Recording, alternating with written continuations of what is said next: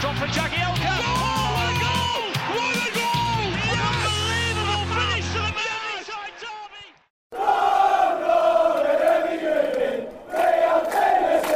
Welcome to Toffee Blue View, your source for all things Everton. Jerry here. Also here is Max, and a face from the past, a voice from the past, an entity that we were all so very used to and we've been pining for months. It's David. David's back, everybody. So I'll give you just a minute to soak in his essence. Give him a clap for him at your computer or wherever you are. David, welcome back, man. It's good to see you and hear you. Thank you very much, Jerry, and of course, Max. I feel like I'm home, back where it all began. Yeah, well, you're always welcome. You know, even if you literally just wanna listen in and not even say anything, we're good with that. You know? I'm always listening in.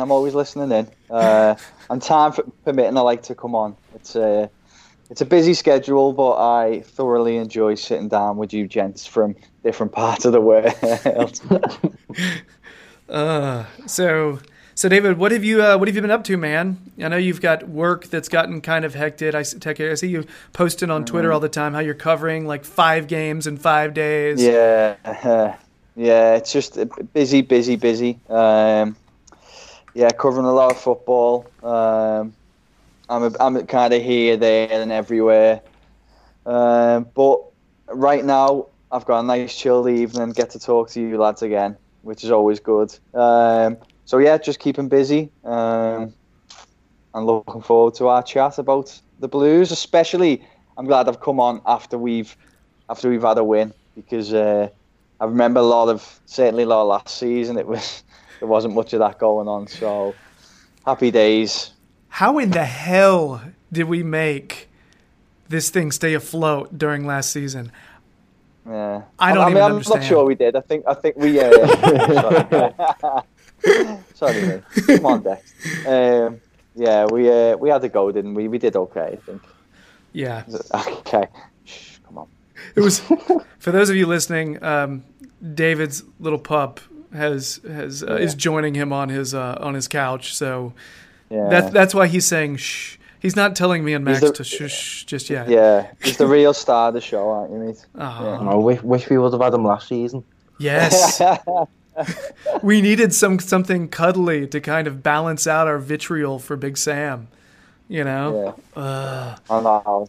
Oh, sorry, I didn't mean to bring down the room, guys. I just mentioned Big Sam, and we've been trying not to. You know, so yeah, my bad. Even Dexter nearly left when you mentioned Big Sam's name. Then go on, mate. Off you go. Aww. Right. Anyway. So basically, just so you know, we do. For those of you listening, we do have a mascot here. So that's a thing, and it's wonderful. He's just going to come out of shot every so often, so just bear with it. Or enjoy it. If you like dogs, he's something else for you to watch except us three. You like Dags? I like Dags. What was that from? Was that Snatch? Snatch. Yeah. Yes. What a film. Yeah.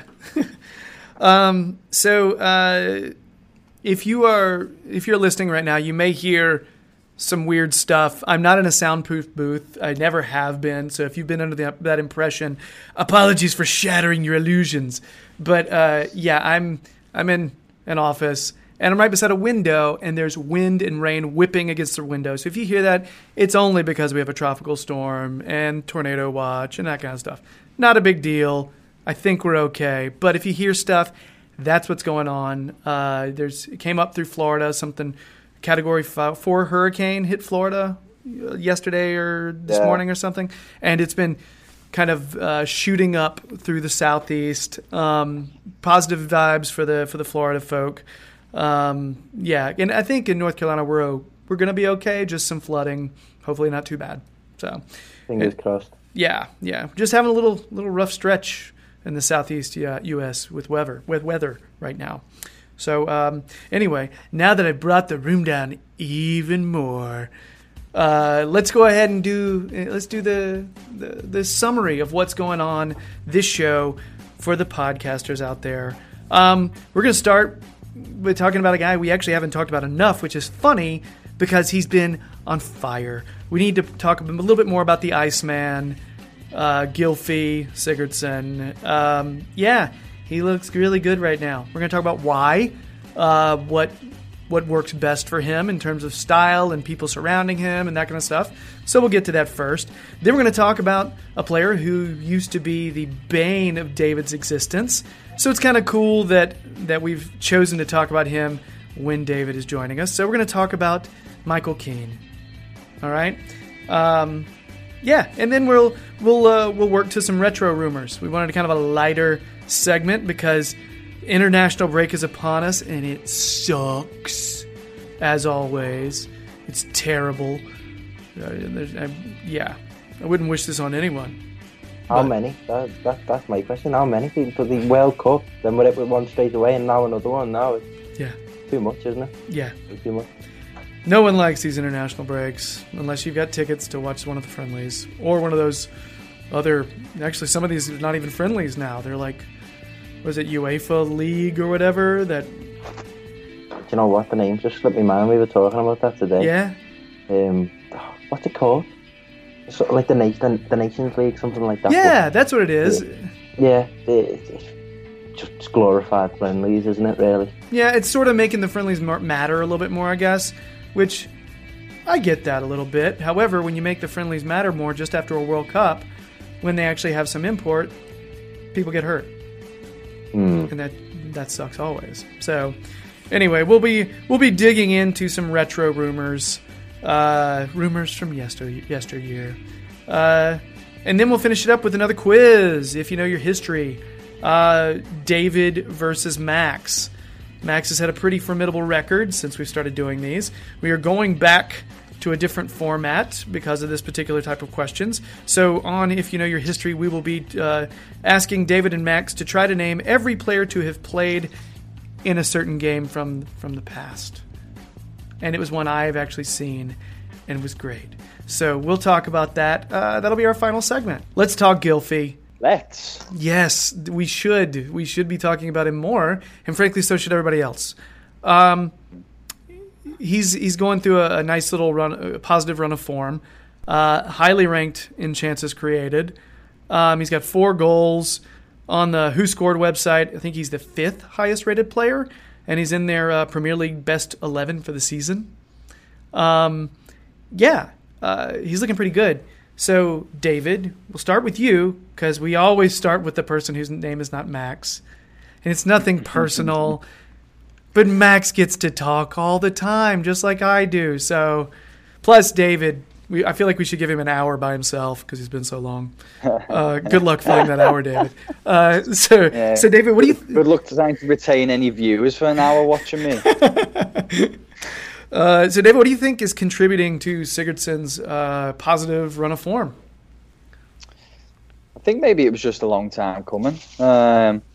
He'd obviously, he had been creating a lot of chances, and if you remember, there was such a debate going on, wasn't there, in terms of how good these chances were, because there's so much data out there, you can almost manipulate it how you want it. So I actually saw 2 very respectable people in terms of the data side of football really having an intense Twitter argument, because one had X amount of data to back up the chances he was creating, but then another was saying, well, the facts are these aren't converting into anything, and there's only so much blame you can put on the strike force.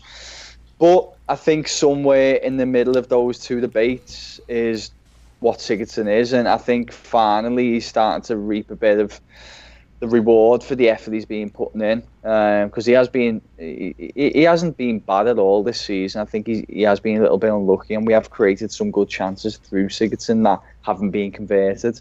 But yeah, he's starting to really step up when we need someone to step up, isn't he? Yeah, I know it's interesting. Silva recently, I think they publicized it as Silva having a sly dig at Big Sam, saying that, if you're just lofting and forcing long balls through, it's not really the best thing for Gylfi. And yeah, that actually does make sense.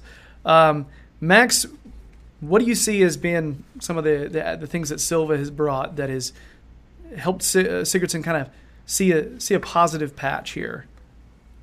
The system, the formation, giving him responsibility and purpose, playing in that number 10 role rather than messing him about on the left-hand side. Even when Silva's dropped him back deeper, he still looked really, really good and comfortable because, as I said, I think this responsibility that he's being given as the chief kind of creator has been absolutely fantastic. The one argument that always seems to come out of Evertonians is we haven't managed to replace Mikel Arteta since he left, and my comeback to that has always been just give Sigurdsson time. Just give Sigurdsson time and he'll prove you wrong. And obviously this run of 4 goals in 4 games certainly looked like on track to sorting that out. Obviously he was heavily criticised last season for it not quite working out, but again, who did have a good season last season? No one really. Just touching on Max's good points there, obviously Silva has basically said to Sigurdsson, I'm going to invest all my trust into you because we had an abundance of number 10s, didn't we, last season? And he's shipped out Rooney, shipped out Klaassen, and he's basically said to Sigurdsson, listen, you're going to be our main creative attacking midfielder. And it's great to see that Sigurdsson's repaying that faith. You see a lot of people, I think some of the Twitter arguments that you're referring to, David, from some respectable folk with statistics and everything, I think I saw a few of those. And everybody has good points. A lot of them say that having Tosun on the field has been great for Sigurdsson in terms of he scores more goals when Tosun is on the field. I think they said the majority of his goals have been scored with Tosun on the field. I think that's right, which is interesting. However, we also have a pretty small sample size of him playing with Richarlison running through the middle. You know what I mean? We've only had part of one game, so I'm really curious to see what it looks like for the remainder.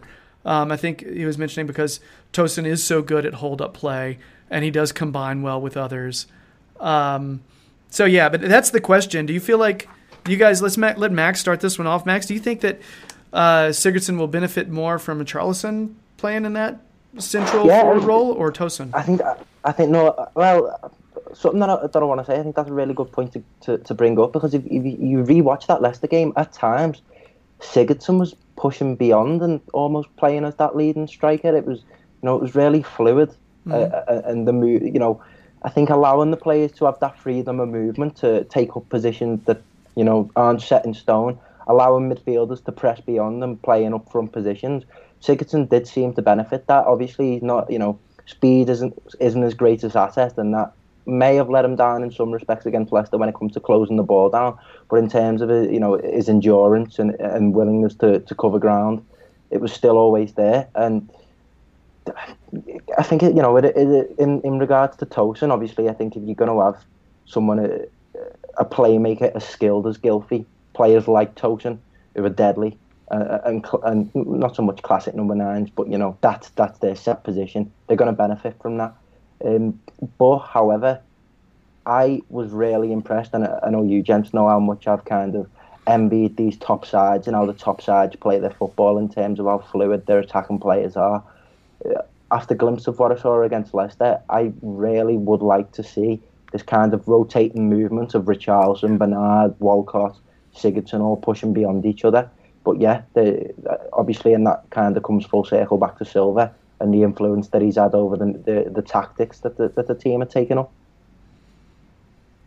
David, what are you thinking? If you're Silva, okay, are you rolling with a similar setup in terms of the front 4 next match? Or are you looking at some of the numbers and thinking, you know what, we should continue giving Tosun a role from the beginning? Or are you thinking it's a matchup thing and we figure out depending on who we're playing? I think you maybe hit nail on the head at the end there. I think it's dependent on the opposition. See, it's difficult for me to remain unbiased because I really like what Tosun brings to the team, and I'm not necessarily talking about goals. I don't believe Tosun is what you would class as a goal scorer, which is a little bit of a kick in the teeth because you're paying 30 million for a striker. You want someone who scores a lot of goals. But I really like that Tosin's almost a target man with fantastic work ethic who can also finish. But I think he does benefit from having the likes of Richarlison around and Walcott who can chip in with goals and almost assist that kind of tally that you need from your striker. In terms of what Max says, I think that's a very fair point. We've got like a front four now who are interchangeable and you can kind of play that formation with. I think what's important to come away from here with is we've got almost two really good options now, haven't we? Because it's not always going to work one way against every team. So now you've got more options. You can go with almost a target man in Tosin, someone who can pick the ball, who can kind of press, who can hold the ball up top.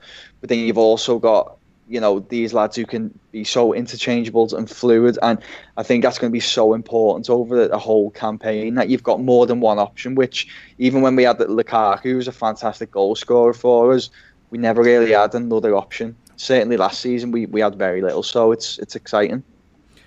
So I think the dilemma comes from a lot of folks who look at this and think we have to have a set 11.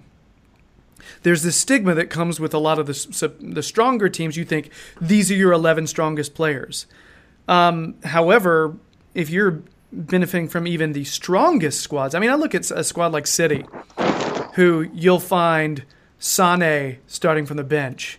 That's a quality player, and they can do that, When was the last time City played a set 11 for more than 2 games? Exactly.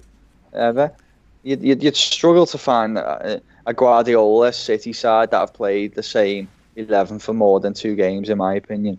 And there are some really good squads like that. They're not the only ones out there who do that. Mm-hmm. They have that elasticity in their starting 11, so they can actually. I will say there are certain teams that play the same way against everybody. It doesn't matter, and there's your 11. There are good teams like that too, and that seems like that's what people associate with being a good squad, but I just don't think that's the case these days, No, football. So, yeah, go on. No, I'm just going to say a key factor with that is European football. You look at you're going on about the good sides that feel the same 11. They don't necessarily consistently get European football season after season, whereas players with versatility and quality in numbers that can field different 11s week in, week out. They can look towards different games on Wednesdays and Tuesdays and, pick and choose when they want to play certain players. And like the point that David made against, about Guardiola and about Manchester City, that's where it comes in, I think. And the thing is as well, football, there's so many variables. You've got to be able to adapt. How many times have you watched a game of football where a team is playing one set way and it just isn't working? But look at Liverpool, for example. Now I think obviously they've had a good season so far, but you look at the way they play, I think they've got a fantastic kind of formation, starting 11. But how many games have they relied on Sturridge coming on as a different option? And he nicked a goal at Chelsea, didn't he? And I can't remember. Who was it? I think PSG started against PSG, and it's just having that different option. I think that's why you've got to have more than one option. I think now we've got that. We've got 2 different ways we can play, and if one isn't working, we can look to go another way. Yeah, I think that's huge. And what's odd is I think one of the, when I first started watching Everton play, Moyes was the manager. Then Martinez comes in, and he did talk about that. He talked about having players that give us a different look, a different way of playing, so not everything's the same. However, the irony there is we're talking about a guy who got accused often of not having a plan B when it came to style of play. We may put different people in there, but we're still having the same problems. So that's just kind of, yeah. So, I mean, essentially what we're talking about, though, is the long story short here is that right now, the way Silva is wanting to play, we're actually seeing Sigurdsson get to the player we thought we were buying. We're seeing a lot of the same stuff that he was doing with Swansea, when he was Yeah. their best player by far. Yeah, that's a great point to make. And if you look at obviously not in terms of quality, but in terms of the system, it's not too far difference either. Because I think Gylfi was given the same responsibility and the same sort of freedom. Obviously wore the captain's armband for Swansea, and he was wearing the captain's armband when he sunk that absolute screamer in from 30 yards. So my point again about responsibility. You give players something to play for, something to fight for, and you'll get return on that. Yeah, I think that one of those Twitter arguments that I was seeing, somebody referenced Llorente playing for Swansea and having that big target man up front that Sigurdsson combined well with. And the closest thing we have to that is Tosun. So I'll be really curious to see, because we're probably going to continue throwing Richarlison through the middle just because we had such good results. But I want to see what it looks like, the differences because I don't think we had long enough to really absorb that in the Leicester match. I want to see the differences in style. I want to see the differences in results and individuals. Who plays better in what formation? There's a lot to figure out. So Yeah, that's one thing. I think people just need to remember that we don't always need to be so reactive as a fan base. So if he's in fantastic form now, it probably is going to drop again at some point. But it doesn't need to go back to what a waste of money is. It doesn't need to go to that. It doesn't always need to be so reactive. Just kind of judge him on 10, 15 games as opposed to 2 quiet games. I think Evertonians just need that perspective every now and again. Yeah. I mean, it's okay to like a player and think they had a shit game. You know what I mean? It's totally okay. This, good or bad, black or white, I mean, usually truth is somewhere in between. So, yeah. Anyway. Spot on. All right. So, Gylfi, we know you're watching. Keep it up. And everybody else around Gylfi. Yeah, you're doing that too. So, good stuff.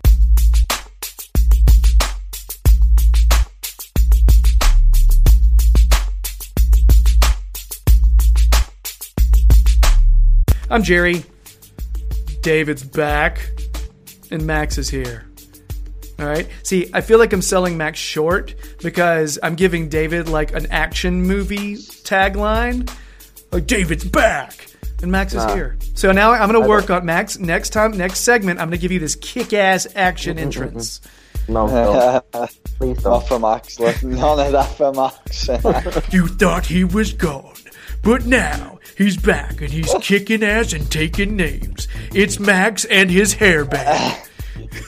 That sounds like the when South Park do a rip of some sort of film intro. That's what I delve into that. And I don't even mean to. It's like you accidentally go into Trey Parker. So guys, one of the surprising things, the pleasant surprises about this particular season under Silva is Michael Keane has flourished. Now earlier on in the season, we did kind of a joking segment where we picked certain players that would be the worst on a desert island and, things like that. And we just totally called out Michael Keane. We're like, he's not mentally strong. He's not going to be able to adapt. He would die immediately. Was I on that episode? Yeah. Me and you both were, I think. I think Max was. I think it was all three of us, actually. And we just roasted him. And to be fair, he has adapted. He has turned it around. David, what do you have to say for yourself? It was me too. It was me too. Me under the bus. It was me too. I just wanted to see the look on your face. Yourself. Listen, I take my hat off to Michael Keane. I think. We can't get carried away. I don't think he's been unbelievable. No. I have to save some sort of face on this, but he's definitely, for me, went up a level. The defence looks so much more assured with him in it, and it was just a real big season, this one for Keane, and he started it really well. I think has he got one or two goals so far this season? Did he get one in the cup and one at Bournemouth? I know. No, I'm thinking of Valencia. He scored just before start of the season, didn't he? So yeah, he obviously got the goal there, but he's just looked so much more assured. And I actually felt when he picked up that injury and we had Holgate and Zuma in there, we missed him, didn't we? Anyway, yeah, I thought we. So. Dexter's got a new coach. For podcast people, you need to be aware that David's pup is chewing on David's earbud cord, and it's just the cutest little dog, and you can't even get mad at him. There he is. Oh, yeah. The people watching on TV are loving this, and the people who are listening are like, well, I hope he's cute. I'm assuming he's cute. But yeah, it's a very. We call him satellite ears because his head ears are just ridiculous. So what kind of dog is he? Just for people listening, David. So he's a dachshund. He's got a bit of Chihuahua in him, but luckily he's not very yappy, and he's a little blue nose as well. So that's the important thing. Yeah.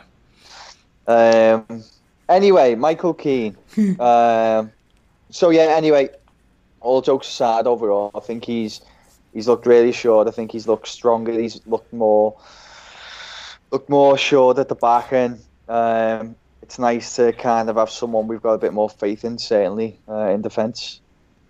Max, you and I were talking the other day about how Keane and Zuma are making a good pairing right now, because Keane looks pretty assured in the air, winning a lot of those 50-50 balls, but he's maybe lacking a little bit in speed. But Zuma picks up on that, and they seem to be kind of balancing out well together. Do you think that maybe one of the reasons Keane looked the way he did is he was paired so often with Ashley Williams? Well, throwing shade everywhere today, aren't you, Jerry? Yeah, Williams. No, in compliment to Michael Keane, I think his good form came before even Kurt Zuma came in. I think this big turn of form came from the moment where Phil Jagielka was sent off in the first game against Wolves. Yeah. I think it was kind of this is the big leagues now, son. You've got to take a lot of responsibility, and I know this is the word that I keep bringing up again, but after last season, it seems like under Marco Silva, all these players look like they have something to fight for. They've got a manager that they want to impress. They've got a manager who puts their arm around them and says, listen, I've got faith in you, repay me. And you can tell that in Michael Keane's performances, because you struggle to recall a game where he's looked as sloppy as he did last season. His playing out from the back's comfortable. When he needs to get rid of it, he gets rid of it. In the air, he's making his presence felt. I still think he's got a bit of a 50p head, and his accuracy isn't the greatest, but as long as he's winning the headers, that's all that matters. In terms of his partnership with Zuma, yeah, definitely the speed compensation of Zuma does make up for it. Obviously, with Yerry Mina playing the 60 minutes in the behind closed doors, it raises a few questions as to what the future holds for that partnership, which I'm sure we might touch on later. But in regards to Michael Keane, I wasn't the biggest hater of him in the first place. I always kind of say, I just go back to last season, and I think with the pressure that was on everyone's shoulders last season, not just with the negativity surrounding the manager, but the negativity that was bred from the fan base from that. It was just a lot for anyone to bear, and I think with this freedom that's come with Marco Silva now, it's benefited everyone, including Michael Keane. I'm under the impression that Silva is very specific when he's managing in practice. He's very specific. This is your role. This is what you do.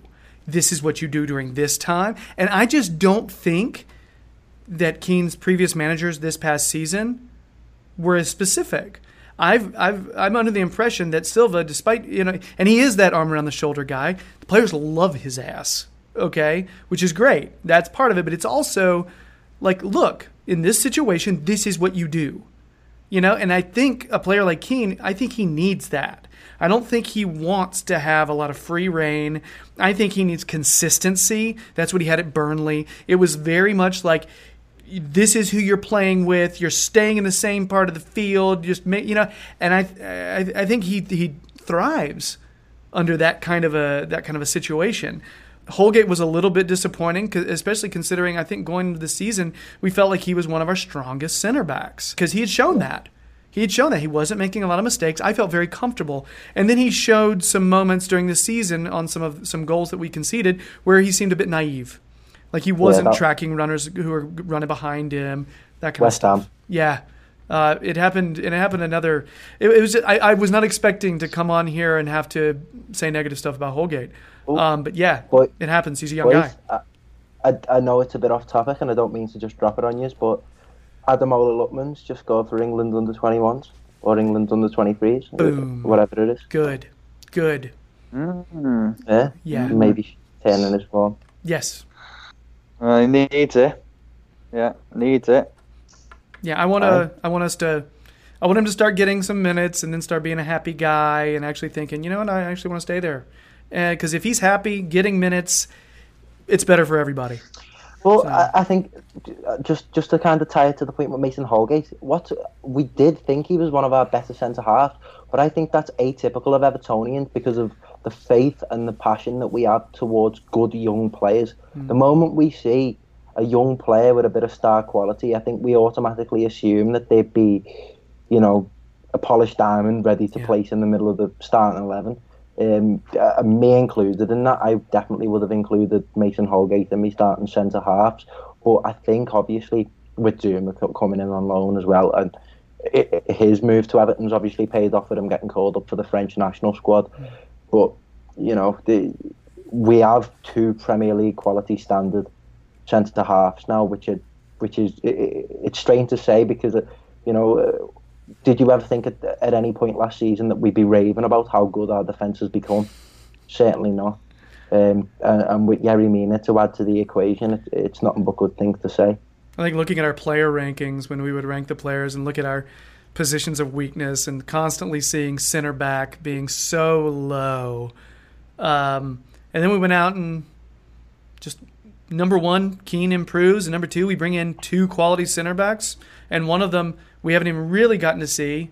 Who knows how good or admittedly how bad Yerry Mina will be, but we'll see.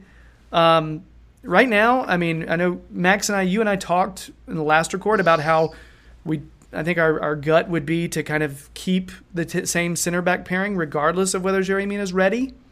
Dave, would you agree with that? Maybe maintain the same situation?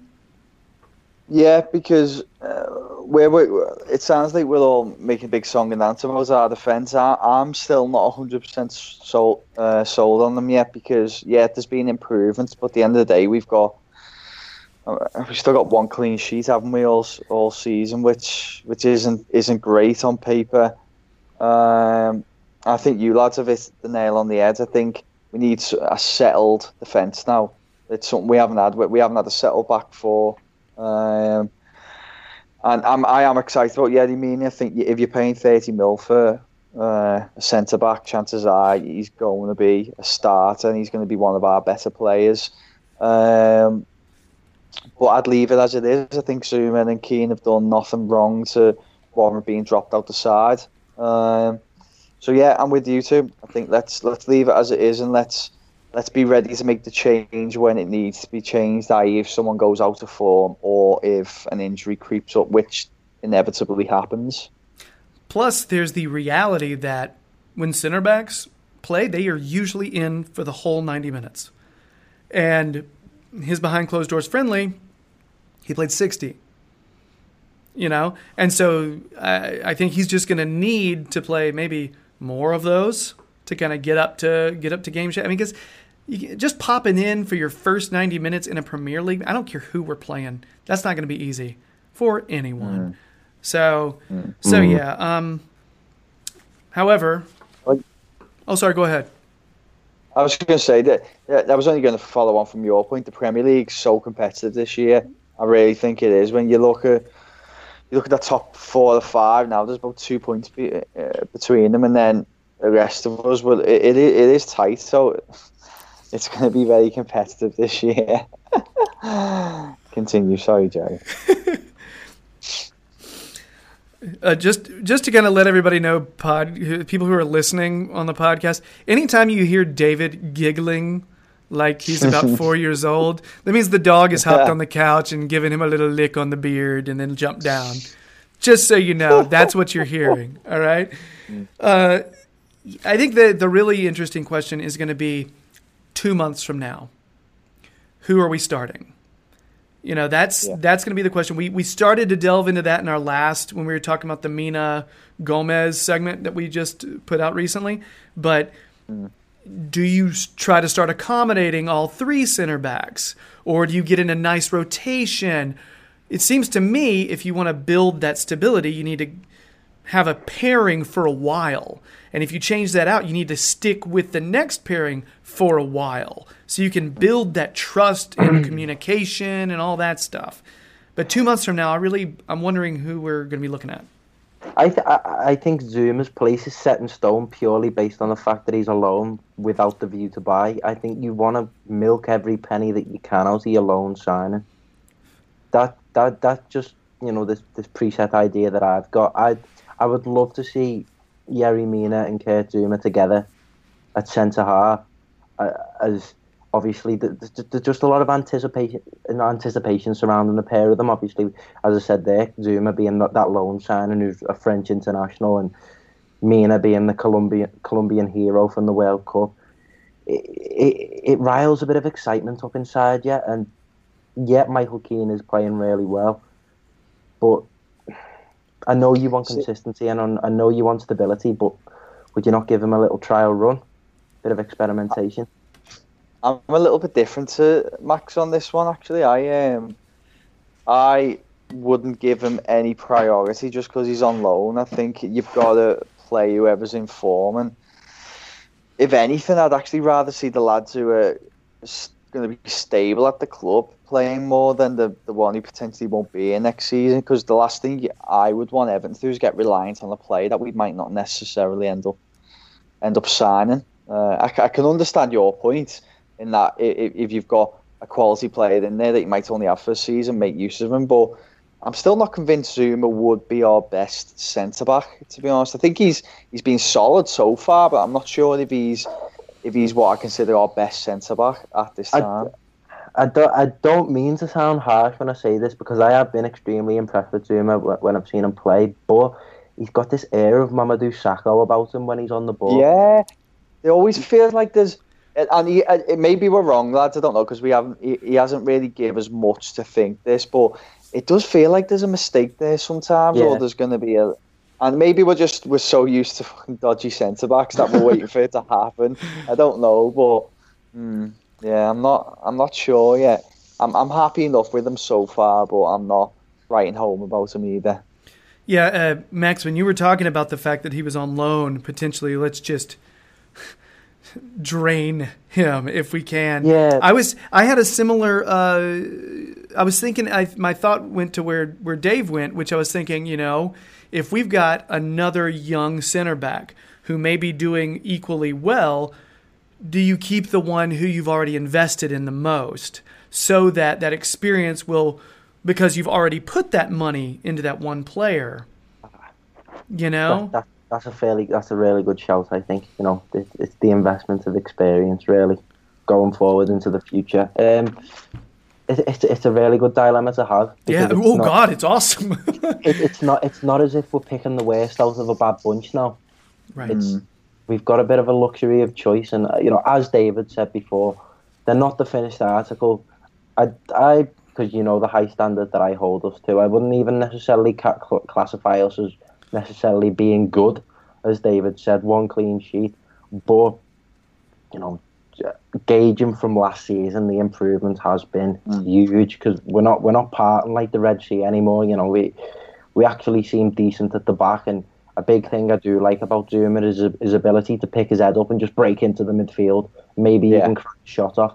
He was the one that got the assist for that Sigurdsson goal against Leicester, and you know, you want things like that to come from your centre halves.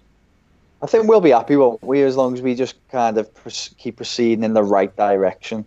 That's the main thing. You know, we're not asking to be challenging for the title this season, are we? Let's be honest, after last season. But if you can kind of which it feels like we've done to an extent. If you can kind of upgrade in every position, which when you look at it across our starting 11 now, it does feel as if, I know Walcott come in January, but if you include Walcott in that group, it feels like we've improved in virtually every position on the pitch over the last 6 to 9 months. And I mean, that's a sign that we are going in the right way. We just got to continue doing so. I think having rational expectations, realistic expectations for improvement, I think that's a tough thing, because personally, I don't expect us to keep a clean sheet every game.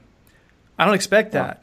What I'm hoping is that we suppress the other team enough to allow this potent-ass offense to actually outscore the other team. And if we can hold them to 1 goal, maybe 2, because I expect us to score 2 goals a game at this point. I do. Yeah. It's something that I just expect. And I don't think that's completely unreasonable, considering the fact that we are threatening teams every game. Yeah. You know, we have chances. We have just not been actually cashing in on those chances. That's only going to improve too, I think. Agreed. Yeah. Totally agree. So, anyway, Michael Keane benefited from a stable, nurturing locker room. The guy has come in, had his head split open, and I'm just talking about like getting stitches. I'm talking about his skull was opened up, and what? Like, I thought he was going to be out for so many months after that. He's come back and he's just slotted right back in. He looked great.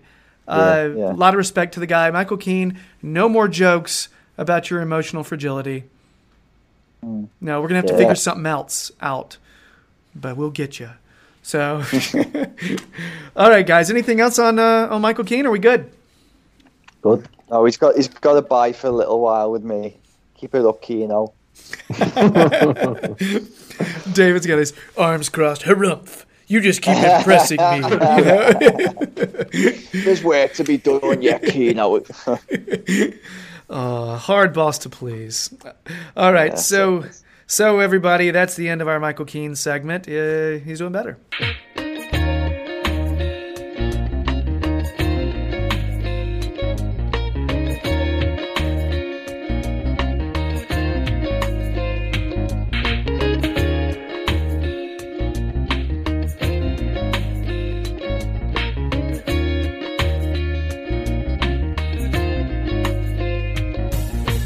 We're going to talk some retro rumors. These are from, I'd say definitely in the modern era. First one, this story comes from The Mirror in October 2009. And again, this is a time when you guys were probably watching a lot more, and I barely even knew who Everton was at this point. All right? I was a film student. Yeah. So, October 2009, Everton ready to move for Ricardo Quaresma. Desperate, it literally said, desperate David Moyes is weighing up an emergency loan move for Inter Milan winger Ricardo Quaresma. Quaresma is out of favor at Inter Milan and available for a loan spell, with Inter Milan hoping to offload him in the summer for around £8 million. He had recently joined Chelsea on loan in January 2009. Like earlier in the year, and was apparently a big disappointment. And apparently one of the big sticking points of this was Quaresma's $50,000 a week wages. It's such a travesty, because in 2009, Everton had such a good team. I think we only appreciate it now looking back. Between 2008 and 2009, Everton, they got to the semi-final of the League Cup. The FA Cup final, that was May 2009, wasn't it? Yeah, that's it. Yeah, that was 2009. So we had the semi-final League Cup against Chelsea. We got beat by Fiorentina on penalties in the UEFA Cup, which I was convinced, had we won that game, we would have went on to win it. Zenit, who won it, we actually beat in the competition that year. Then we got to the FA Cup final as well, and this was all within the space of 1 or 2 seasons. We finished 5th both times. We had a fantastic team, but we just had no investment to build on that great team. We're talking about loan moves then, and it's so painful to hear that, because we could have. I still believe Everton should have won silverware over that period. We had a great little team. Yeah, that is certainly up there with me. My favourite Everton teams in my lifetime under David Moyes. It was just a serious, very unfortunate. We just didn't have a pot to piss in, really, did we? We just had no investment whatsoever, and we were, Andy van der Meijden was playing for us then as well, wasn't he? And we had the academy. We were taking like Dan Gosling, Jack Rodwell, and they were all fairly standard when they were coming through as well. They were playing well. Really disappointing that we didn't manage to win something in that period. I'm not sure how much Quaresma would have contributed to the side, though. He ended up finishing out the year at Inter because they could not get rid of him, apparently. And then they shipped him off to Besiktas in 2010. So that June basically. So I guess his 50,000 a week was a pretty big sticking point for everybody. So next story, next retro rumor. This one comes from Sky Sports, May 2013. Everton have 8 candidates to replace Moyes as manager. Moyes is succeeding Sir Alex Ferguson at Manchester United this summer, and this has left Chairman Bill Kimwright looking for a new boss. Apparently, this is interesting. The list consisted of Phil Neville, David Weir, Alan Stubbs, Vitor Pereira, who apparently was the favorite at that time, Roberto Martinez, Michael Laudrup, Malky Mackay, Roberto Di Matteo. All right. Neil Lennon was in with the shout as well, if I remember. For some reason, it wasn't on that. His name wasn't on that list, but I think I remember that. Yeah, it was. I always remember. It felt like there was just 2 camps. There was like the European exciting kind of football manager, and the old school British kind of hard, like a David Moyes type character. And that was a panic station, that, because apparently the likes of Alan Stubbs and stuff did get interviewed for the job. And I actually wanted Roberto Martinez to get the job, so I was chuffed. What a wanker I was. I wanted Vitor Pereira. I saw what he did at Porto. He just screamed, I remember that. He just screamed winner to me, and I know Martinez won the. I just knew how Everton that'd be for us to appoint Martinez and scream and shout and stamp our feet in the press conference. He won the FA Cup, but he got relegated, and that I knew that would come back to haunt us, which it inevitably did. But where's however, Pierre Max? That Pereira ended up going to somewhere like Dubai, somewhere like the Middle East. So his career didn't turn out glitz and glam by any means. But I don't know. Who knows? He could have been. I remember a lot of Evertonians were really keen on Michael Laudrup. He'd had a good turn at Swansea, but he's another one that looked like to be a lucky escape because his careers went down the pan as well, hasn't he? I think he got sacked that season or maybe just after with Swansea and never really recovered. So, considering that list, okay, it seems like Pereira is is a decent shout there. However, Martinez is, out of all of those, one of the strongest candidates. If you look at all those, it actually, if I'm thinking about all that, he was a pretty solid choice compared to all that other stuff. But Max, you're right. I was fledgling in my Everton support at that point.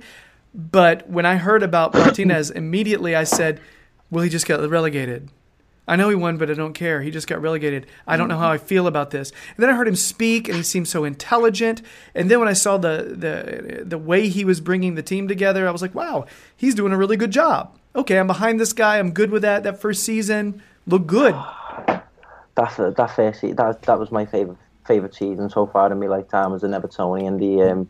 The defensive stability of Moyes and the flair that was kind of sprinkled on top of that by Martinez, and the signings that he brought in, Lukaku, James McCarthy, Gareth Barry, half the crew from Wigan.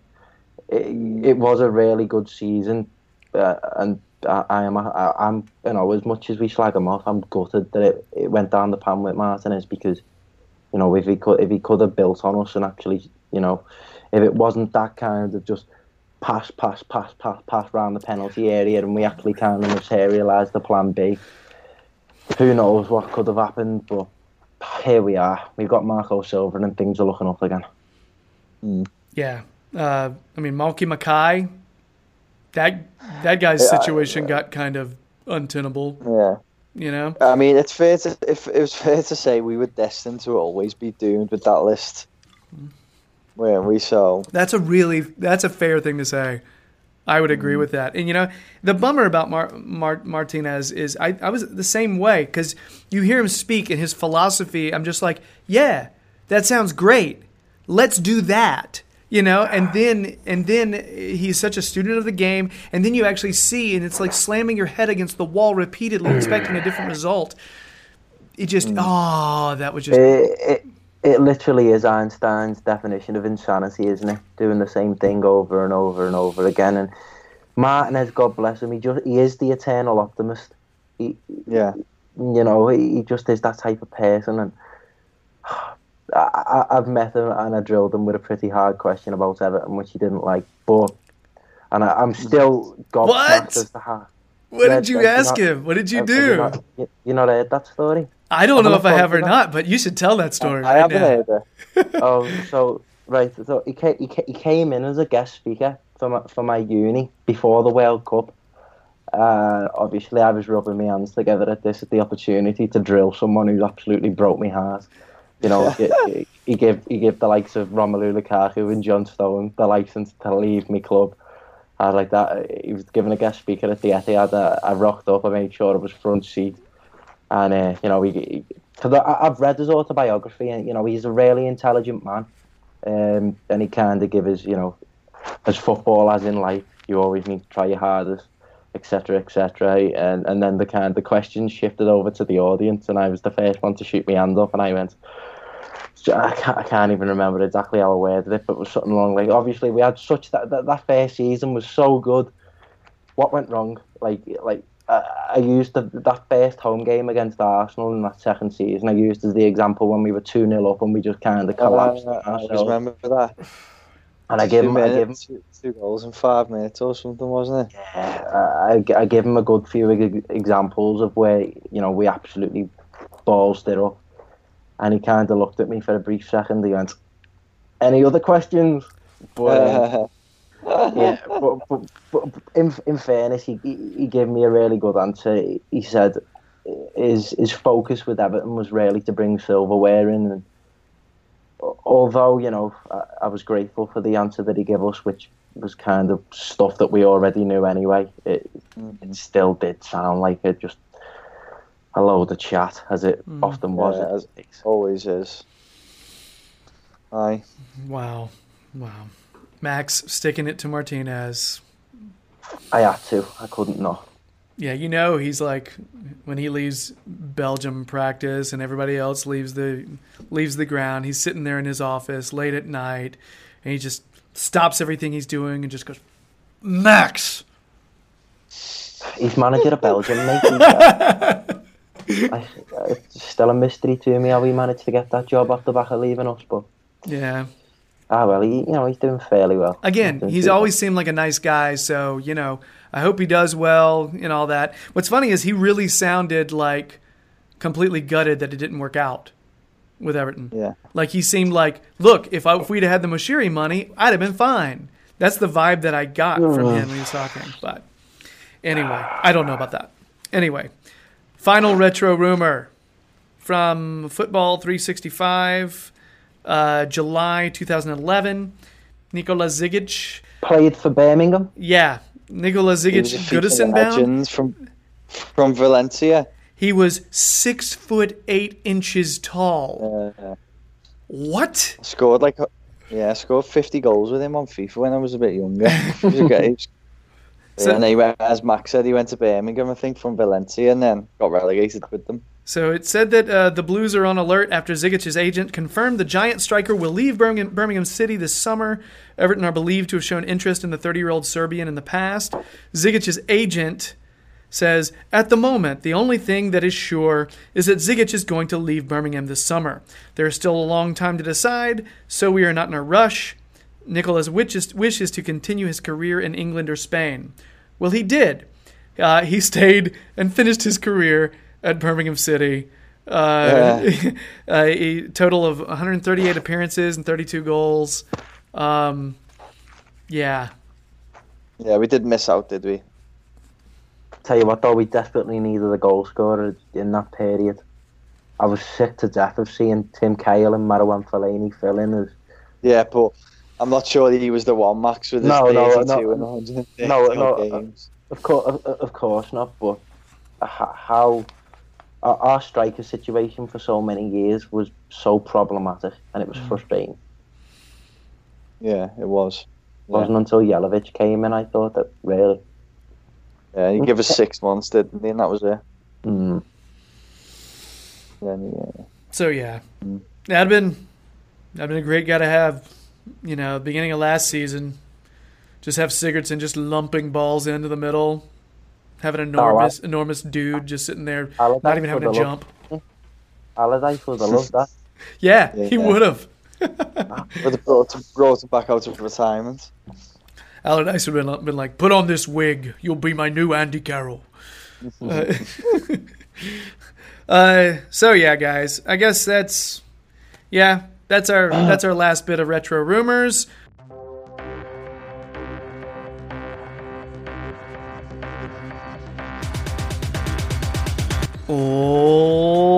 Ladies and gentlemen, boys and girls, children of all ages, that's right, it's time for another edition of If You Know Your History. We've got Max. Max has just been crushing opponents left and right with his ginormous brain.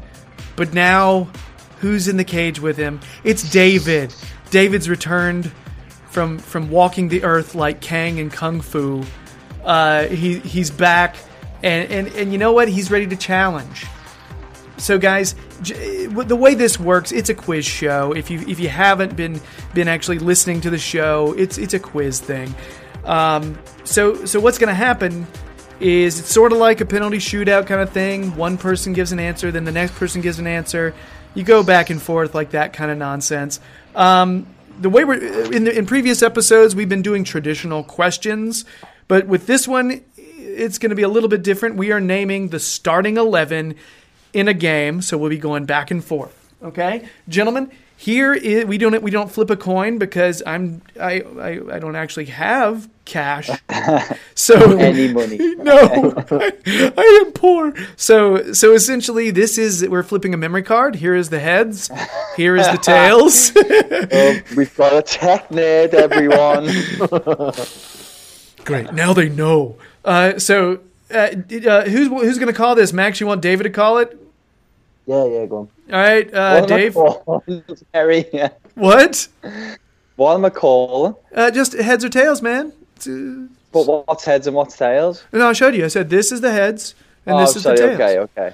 I switched off. Heads. All right, and we go. Flip. It is tails. What did you call David? Heads. Up. Every time. Hey! Every time, Max. There's some psychic connection there, isn't there? David, he's literally, I think he's won every single coin flip by either him calling heads or him calling tails or somebody else calling heads. It's bizarre. That stinks already. I've got my excuse in.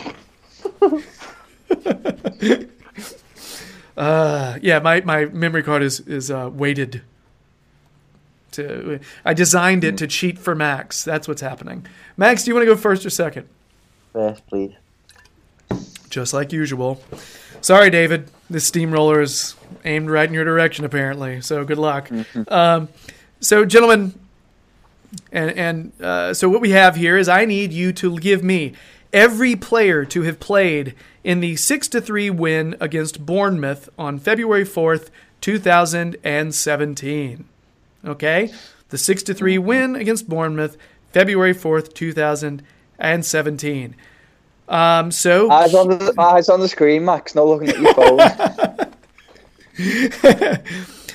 cue the super intense game show music.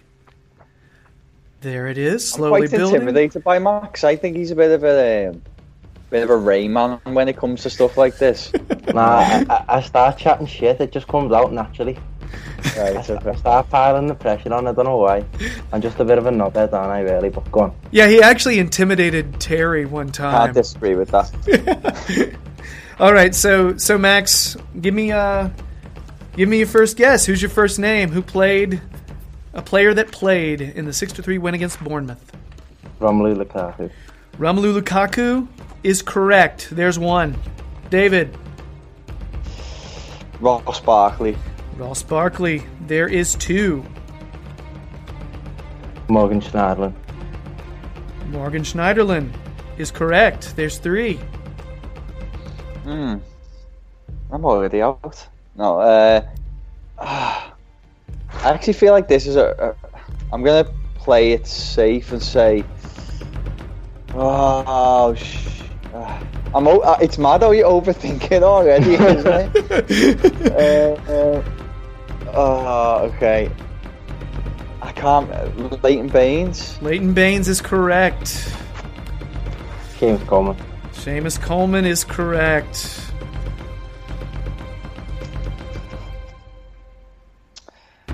Did we have John Stones in that first lineup? Excuse me?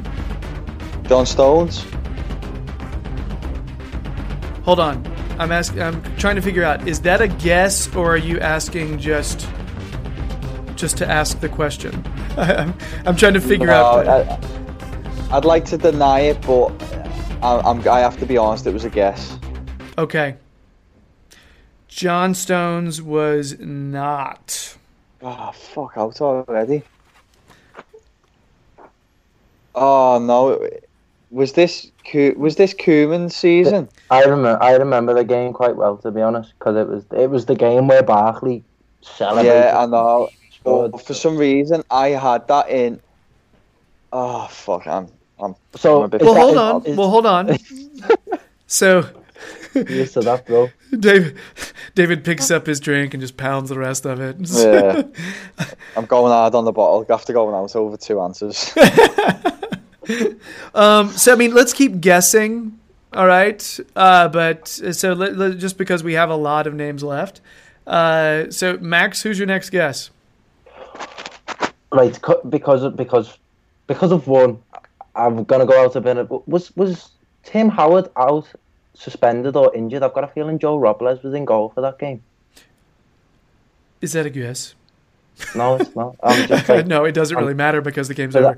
But yes, Joe Robles was in goal. I do remember the game. Yeah. Yes, Robles did play that one, did start.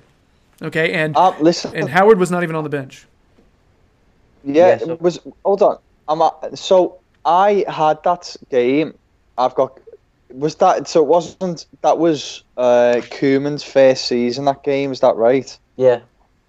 Think so? John Stones, you fucking dickhead.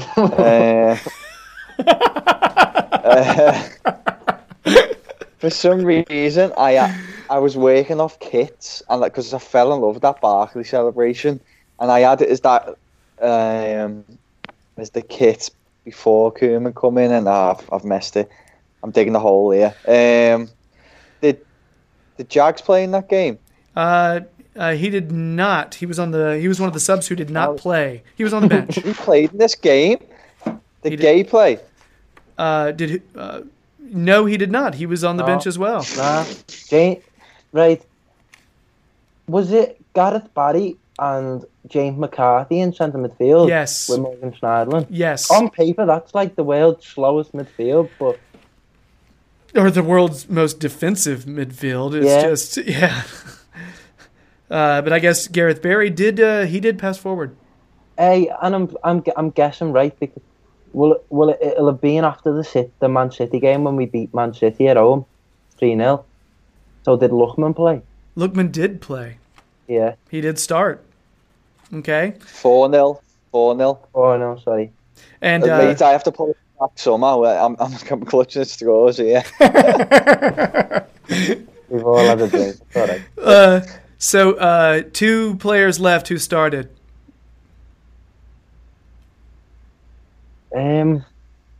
So we haven't done the centre half, have we? It'll be the centre half. I was going to say Funes, maybe. Who?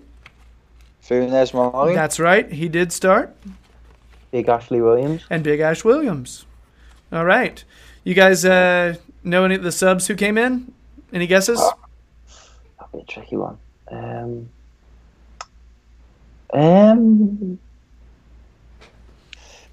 That's a bit clutching at straws. I can't. I mean, it doesn't really count, so you can just guess if you want. No, because it wouldn't be like I was thinking. Like we're not whipping out a Runa Kone at that point, are we? Because he's gone. No. Had he gone at that point? All I know is he was not on the bench for that game. Yeah, he must have then. Yeah. Kevin Morales, he's like the infamous Everton sub that always. That's right. Morales came in for Lookman in the 71st minute. Did Davis get a run out? Davis came in for McCarthy in the 61st minute. It's all coming back. One more that I probably wouldn't have guessed right off the bat. I'm guessing if we've got a heavy advantage that we're just going to make a really weird defensive substitution. I'm trying to think, what defenders would we have had on the bench? Mason Holgate. Oh, nice. Great shout, mate. Great shout. Nice. Fantastic. Holgate came in for Gareth Barry in the 80th minute. Okay. Proud of that one. That was a bit of a stab in the dark. Yeah. I don't know why I was nodding. It's a podcast recording and I'm nodding as though they can hear the bones in my neck shifting when I do that. Yeah. Sorry, pod people. That's why they were saying great shout. Scorers. Oh, scorers. Yeah. Romelu Lukaku, Ross Barkley. That's it. So Lukaku got 4 that game, didn't he? That's right. Yeah. See, David, you're okay. Who cares, John Stones? You just called. You remember that Lukaku had 4.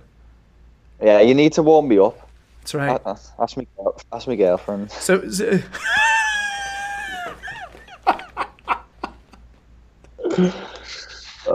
doesn't. So, who is the other one we've got? It's actually a different, a sort of unusual one. Somebody who doesn't score that often.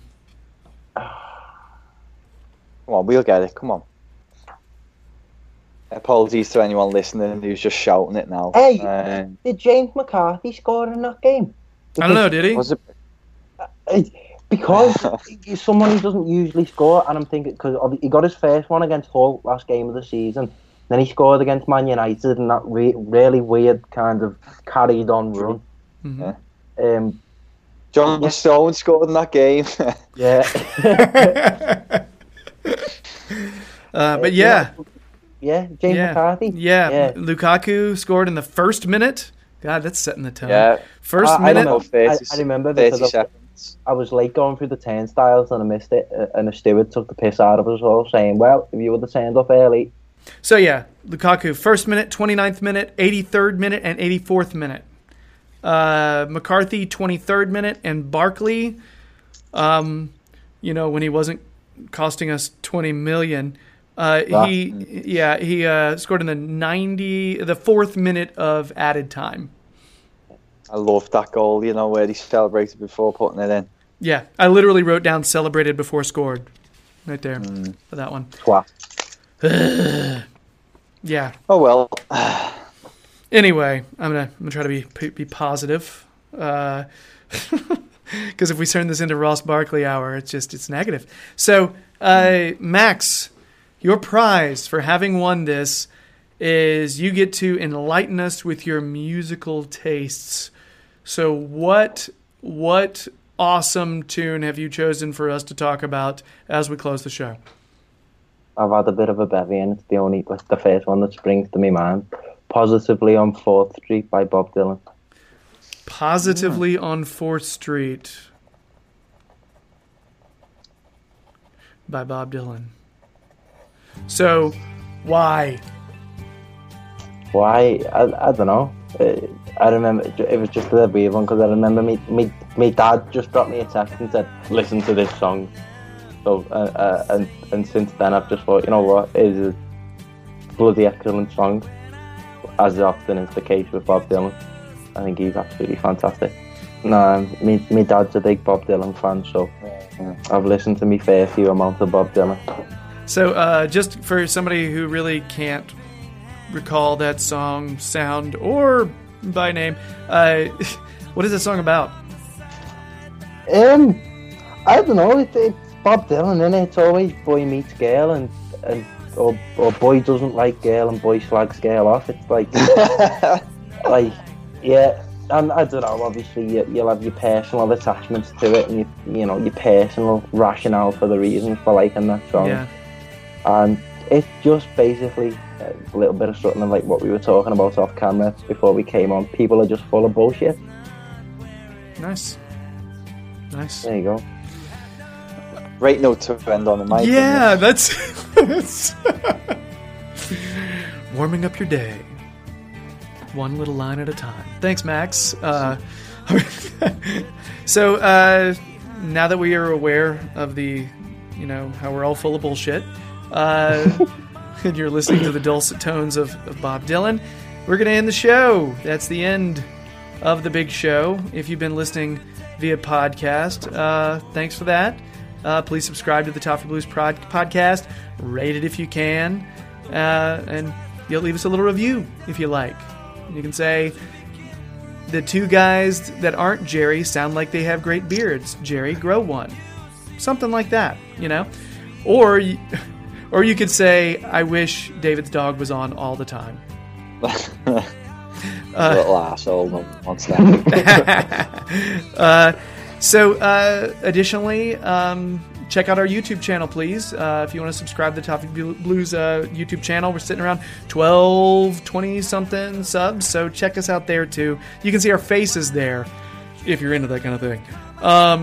Also, check out David's Twitter if you want to see where David's appearing in terms of podcasts or on video or his written words.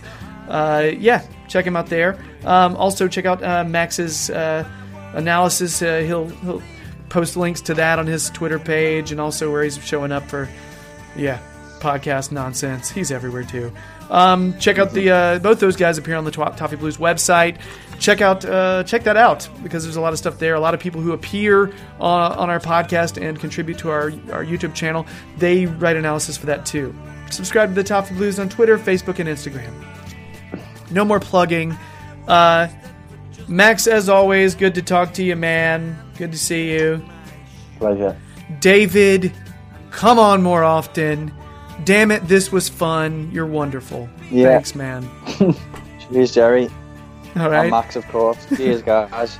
All right. Boys. So, for these guys and for me, Jerry, thanks so much, and we're out. So, bye.